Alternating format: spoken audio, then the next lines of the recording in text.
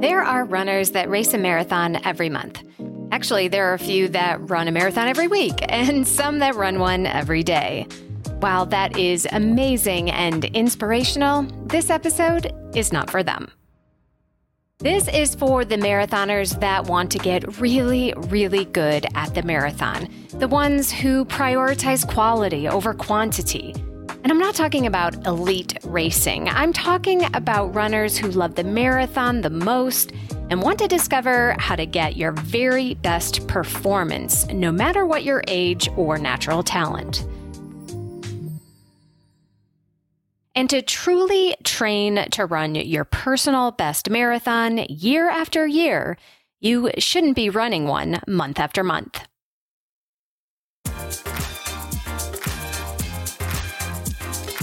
Welcome to The Planted Runner. I'm Coach Claire Bartholic, and my mission is to help you improve your running, your mindset, and your life with science-backed training and plant-based nutrition. In this episode, you'll learn why always training for the marathon eventually backfires, how many marathons per year is optimal, and what to train for when you are not training for a marathon. This episode will give you lots of training ideas to plan your own in-between training cycle when you're not specifically training for 26.2 miles. If you need more help, you can order my book, The Planted Runner, Running Your Best with Plant-Based Nutrition, wherever you get your books, or request a copy from your local library. And if you'd like help directly from me, you can check out my freebies, personal coaching, or sign up for my PR team at theplantedrunner.com/link. That's theplantedrunner.com/LINK. Don't forget to stay tuned all the way to the end of the episode for another Mental Strength Minute. Fortify your mind in 60 seconds or less.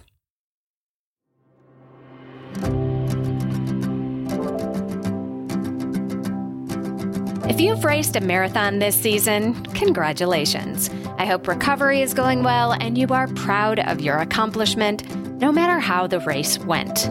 Now it's time to figure out what comes next. The first step is to think about your goals, your strengths, your weaknesses, and your lifestyle. If you just ran a big spring marathon, you might already have your eye on your next marathon in the fall.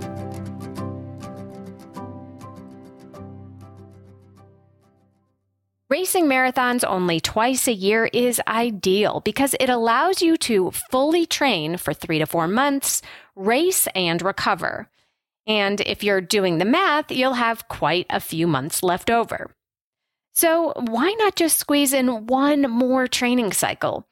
Racing 3 marathons a year gives you 3 months of training and 1 month of recovery for each one, which sounds about perfect, right?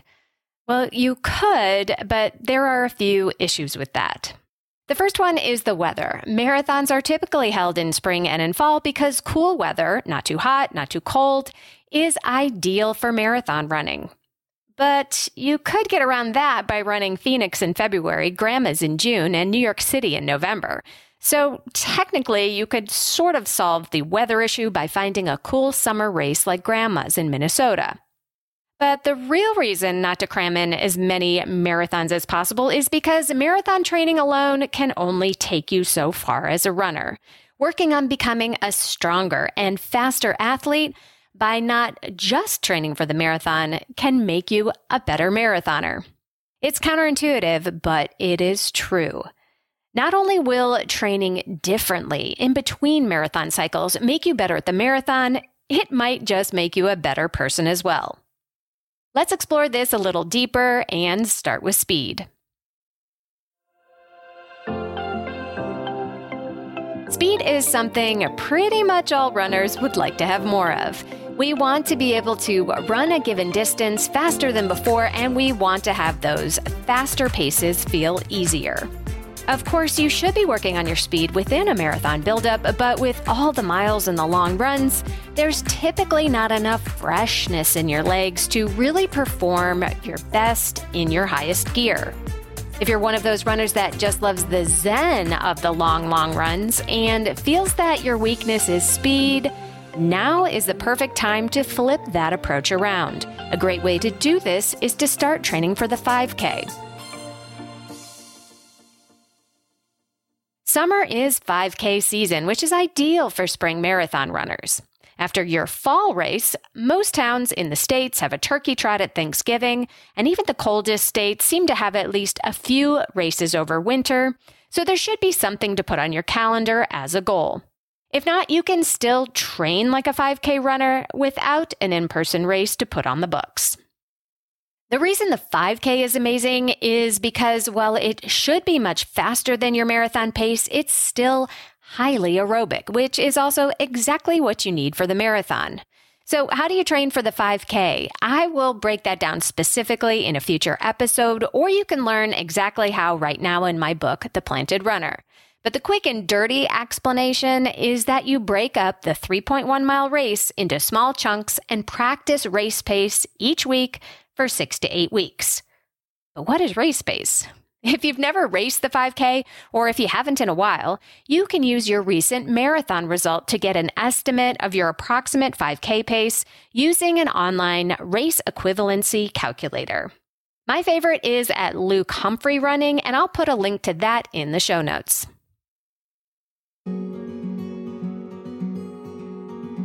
Sharpening up your 5K pace with specific training and racing will definitely help you enter your marathon block with a higher level of speed than where you started. And another benefit, it will make marathon pace feel a whole lot easier. Besides working on your speed, there are several other ways to boost your fitness level in the off-season while still maintaining a healthy balance with the rest of your life. I'll go over those in just a minute. There is no hood like parenthood. When you meet a fellow parent, you just kind of get each other on a whole nother level. Hi, I'm Kanika Chadda Gupta. I'm a former CNN journalist, mom of 3, including twins, and host of That's Total Mom Sense, the podcast. I interview changemakers on their life lessons, legacy, and superpower of intuition, aka their mom sense and dad sense. I've had some pretty amazing parents on my show. Hey, what's up? I'm Kelly Rowland. Hi, this is Chelsea Clinton. It's me, Bobby Brown. Can't wait to share my story. Episodes release every Thursday. Subscribe wherever you listen to podcasts and on YouTube. Join my tribe at thatstotalmomsense.com and follow me on Instagram at Kanika Chadda Gupta. I'm thrilled to be on this journey with you. Greetings from Evergreen Podcasts. We're rolling out a listener survey, and we want to hear from you. The information in the survey will help us gather statistics and in turn make our shows more appealing to advertisers. I know most people don't like ads, but this is one of the only ways our shows make money and help keep their lights on. We promise it will only take a few minutes, but the impact on our podcasts will be tremendous. As a token of our appreciation, we'll randomly select one lucky participant each month to win an exclusive merchandise package from Evergreen Podcasts. Head to evergreenpodcast.com/listenersurvey to help a show and possibly get some free stuff for doing so. We can't thank you enough for the support. Now back to the show.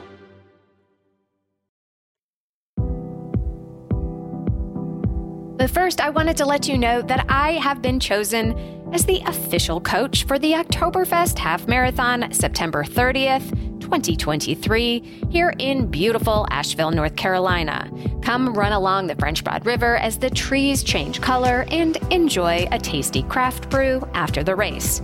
I've created an exclusive 12-week half marathon training plan specifically for the Oktoberfest Half Marathon, which you can add to your cart with your registration. It includes everything you need to run your best race, including mileage, strength training, and of course, my best mental strength lessons. They've also created a private Facebook group for the event where you can get support and join a community of runners ready to don their lederhosen this fall. This race is expected to sell out and training starts July 9th, so sign up today at OktoberfestHalfMarathon.com. That's Oktoberfest with a K, halfmarathon.com. Before I get back to the conversation, I want to talk about a massive problem that I see with runners everywhere, and especially plant-based runners. You know that I'm the first to tell you that you can absolutely get everything you need from a plant-based diet as an endurance runner. But most runners are struggling. With our busy lives and time-consuming training schedules, making sure that you get enough to fuel your training and making sure that it's actually optimal for your health and performance is a real challenge. So that's why I tell all my athletes to make nutrition simpler and get Neurify Plus by Previnex. In less than a minute, you can mix their superior quality protein shake up with just water in a shaker bottle, and it actually tastes delicious. That is not the case with other plant-based powders I've tried. You can enjoy Neurify right after a workout, knowing you are getting everything you need for muscle repair, with none of the junk that you're going to get in one of the lower quality powders. Another cool way to use it is to mix up a couple of scoops with water or warm plant-based milk right before bed. Studies have shown that taking 20 to 30 grams of protein right before bed is the optimal time for protein synthesis and muscle repair that we all need. Look, this is the only product that I'm working with, and that's for a very good reason. I believe in Previnex quality, their mission, and I use Neurify Plus myself. And I'm not the only one. Lindsey Hein of I'll Have Another, Jason Fitzgerald of Strength Running, Whitney Hines of the Mother Runners, Elite Athlete, Emily Infeld, and so many others in the running world are passionate about Previnex too. If you're ready to simplify your nutrition and optimize your fueling, you can try Neurify for 15% off the regular price with my code PR15. That's PR15 at Previnex.com.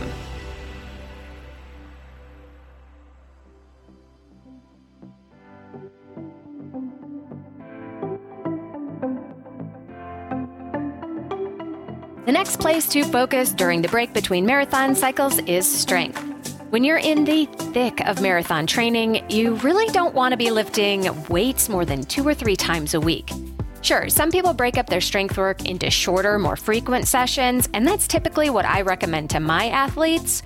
But overall, there's not a whole lot of room in a marathon buildup to really get strong without it affecting your runs. So what does a strength phase look like?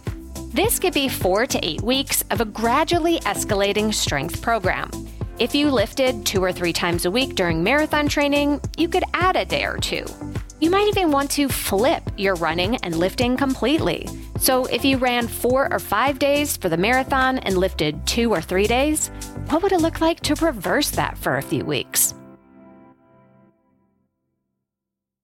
You'll also want to focus on lifting heavier. Lifting heavy builds muscle in a shorter session than lifting lighter weights, so you don't have to spend hours in the gym.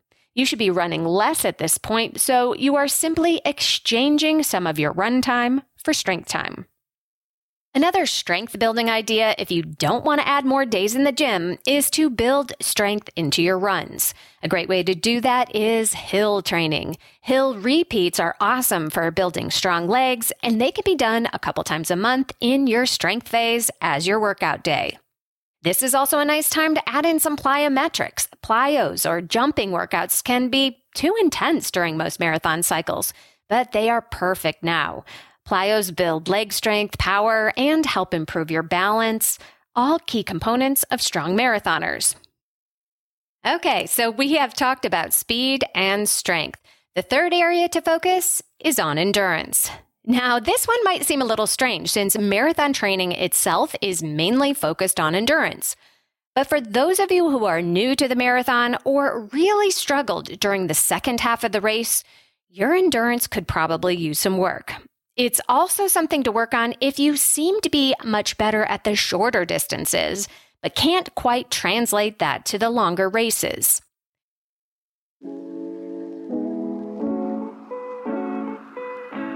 Endurance is built over time with lots of aerobic running.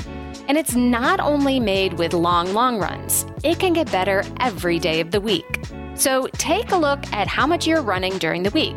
Could you add a mile to your easy runs? Could you add another day of easy running? Or could you add a day of easy aerobic cross training like biking, swimming, or walking? All of these options are great for boosting your aerobic engine, but don't do them all at once. Add one variable at a time for a few weeks, reassess how you're doing, and then determine if you can handle more or not.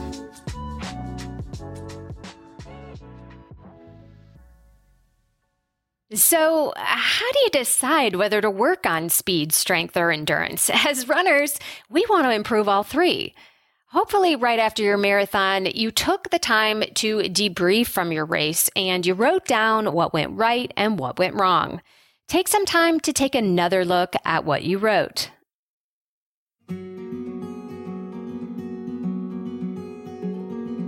Identify what you did really well and where things can be improved. The off-season is the ideal time to work on both. Let's say you had a good race, but you made the common mistake of going out too fast in the early miles. The end of a marathon will always be tough, but it will be exceptionally harder if you burned up too much speed in the first 5 to 10K. So how can you improve on this for next time, especially if you're trying to run faster overall?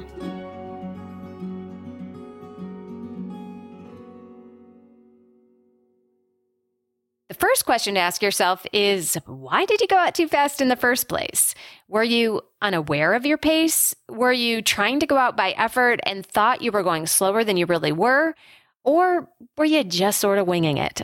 The good news is that no matter what the explanation is for a too fast start, learning not to do this is a skill that can be learned. One of my favorite workouts to practice this is the cut down or the progressive tempo. After an easy mile or two as a warm-up, begin to run progressively faster by about 10 seconds per mile. Where you start and where you end up will depend on your fitness and mileage, but the key is to start off easy and end up fast. For example, you might start off 20 seconds slower than your marathon pace and then speed up to your half marathon or even 10K pace after a few miles.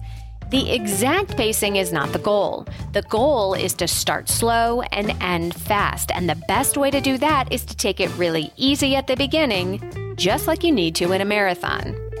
Your cut down might be 3 miles or it might be 10 miles, and it should feel good at the beginning and pretty darn hard at the end.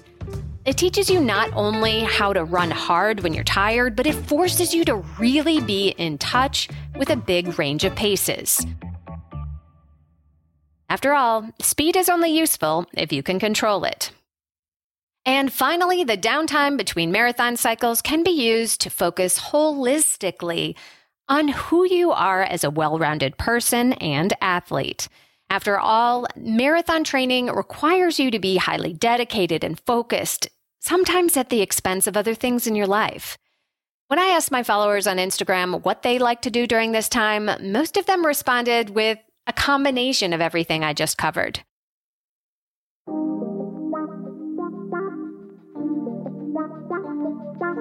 With fewer miles to run, we can focus on both speed and strength. We can reconnect with our running buddies for some fun miles instead of worrying about what's on our schedule for the day. We can finally focus on mobility work or yoga. We can sign up for fun races with the kids. By the time the new marathon cycle starts, we will be stronger, faster, more mobile, and maybe even a little happier than we were before.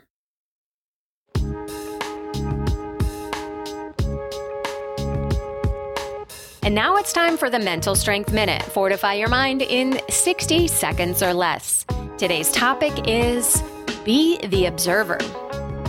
Whenever we are doing something hard, whether it's in a workout or a race, there's often a mental argument between the angel and the devil. The devil says, "This is too hard. You're not good enough. You should quit." The angel says, "You can do this. This is awesome. Be grateful that you can run it all."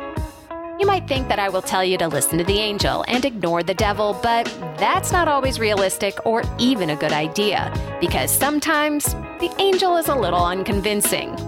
Instead, be the observer of these two voices. When you notice the argument start, label the negative and the positive and be the neutral observer.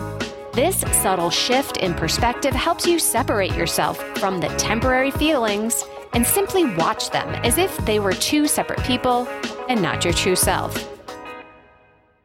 Let them argue amongst themselves while you get back to running your best.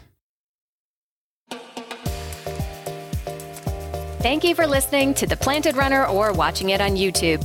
Don't forget that you can win a copy of my book for leaving an Apple Podcast review, so be sure to write yours right after your run today. Reviews are the #1 way to boost this show's reach, and it's a great way to tell me what you'd like to hear next because I read every single one. Have a great run today.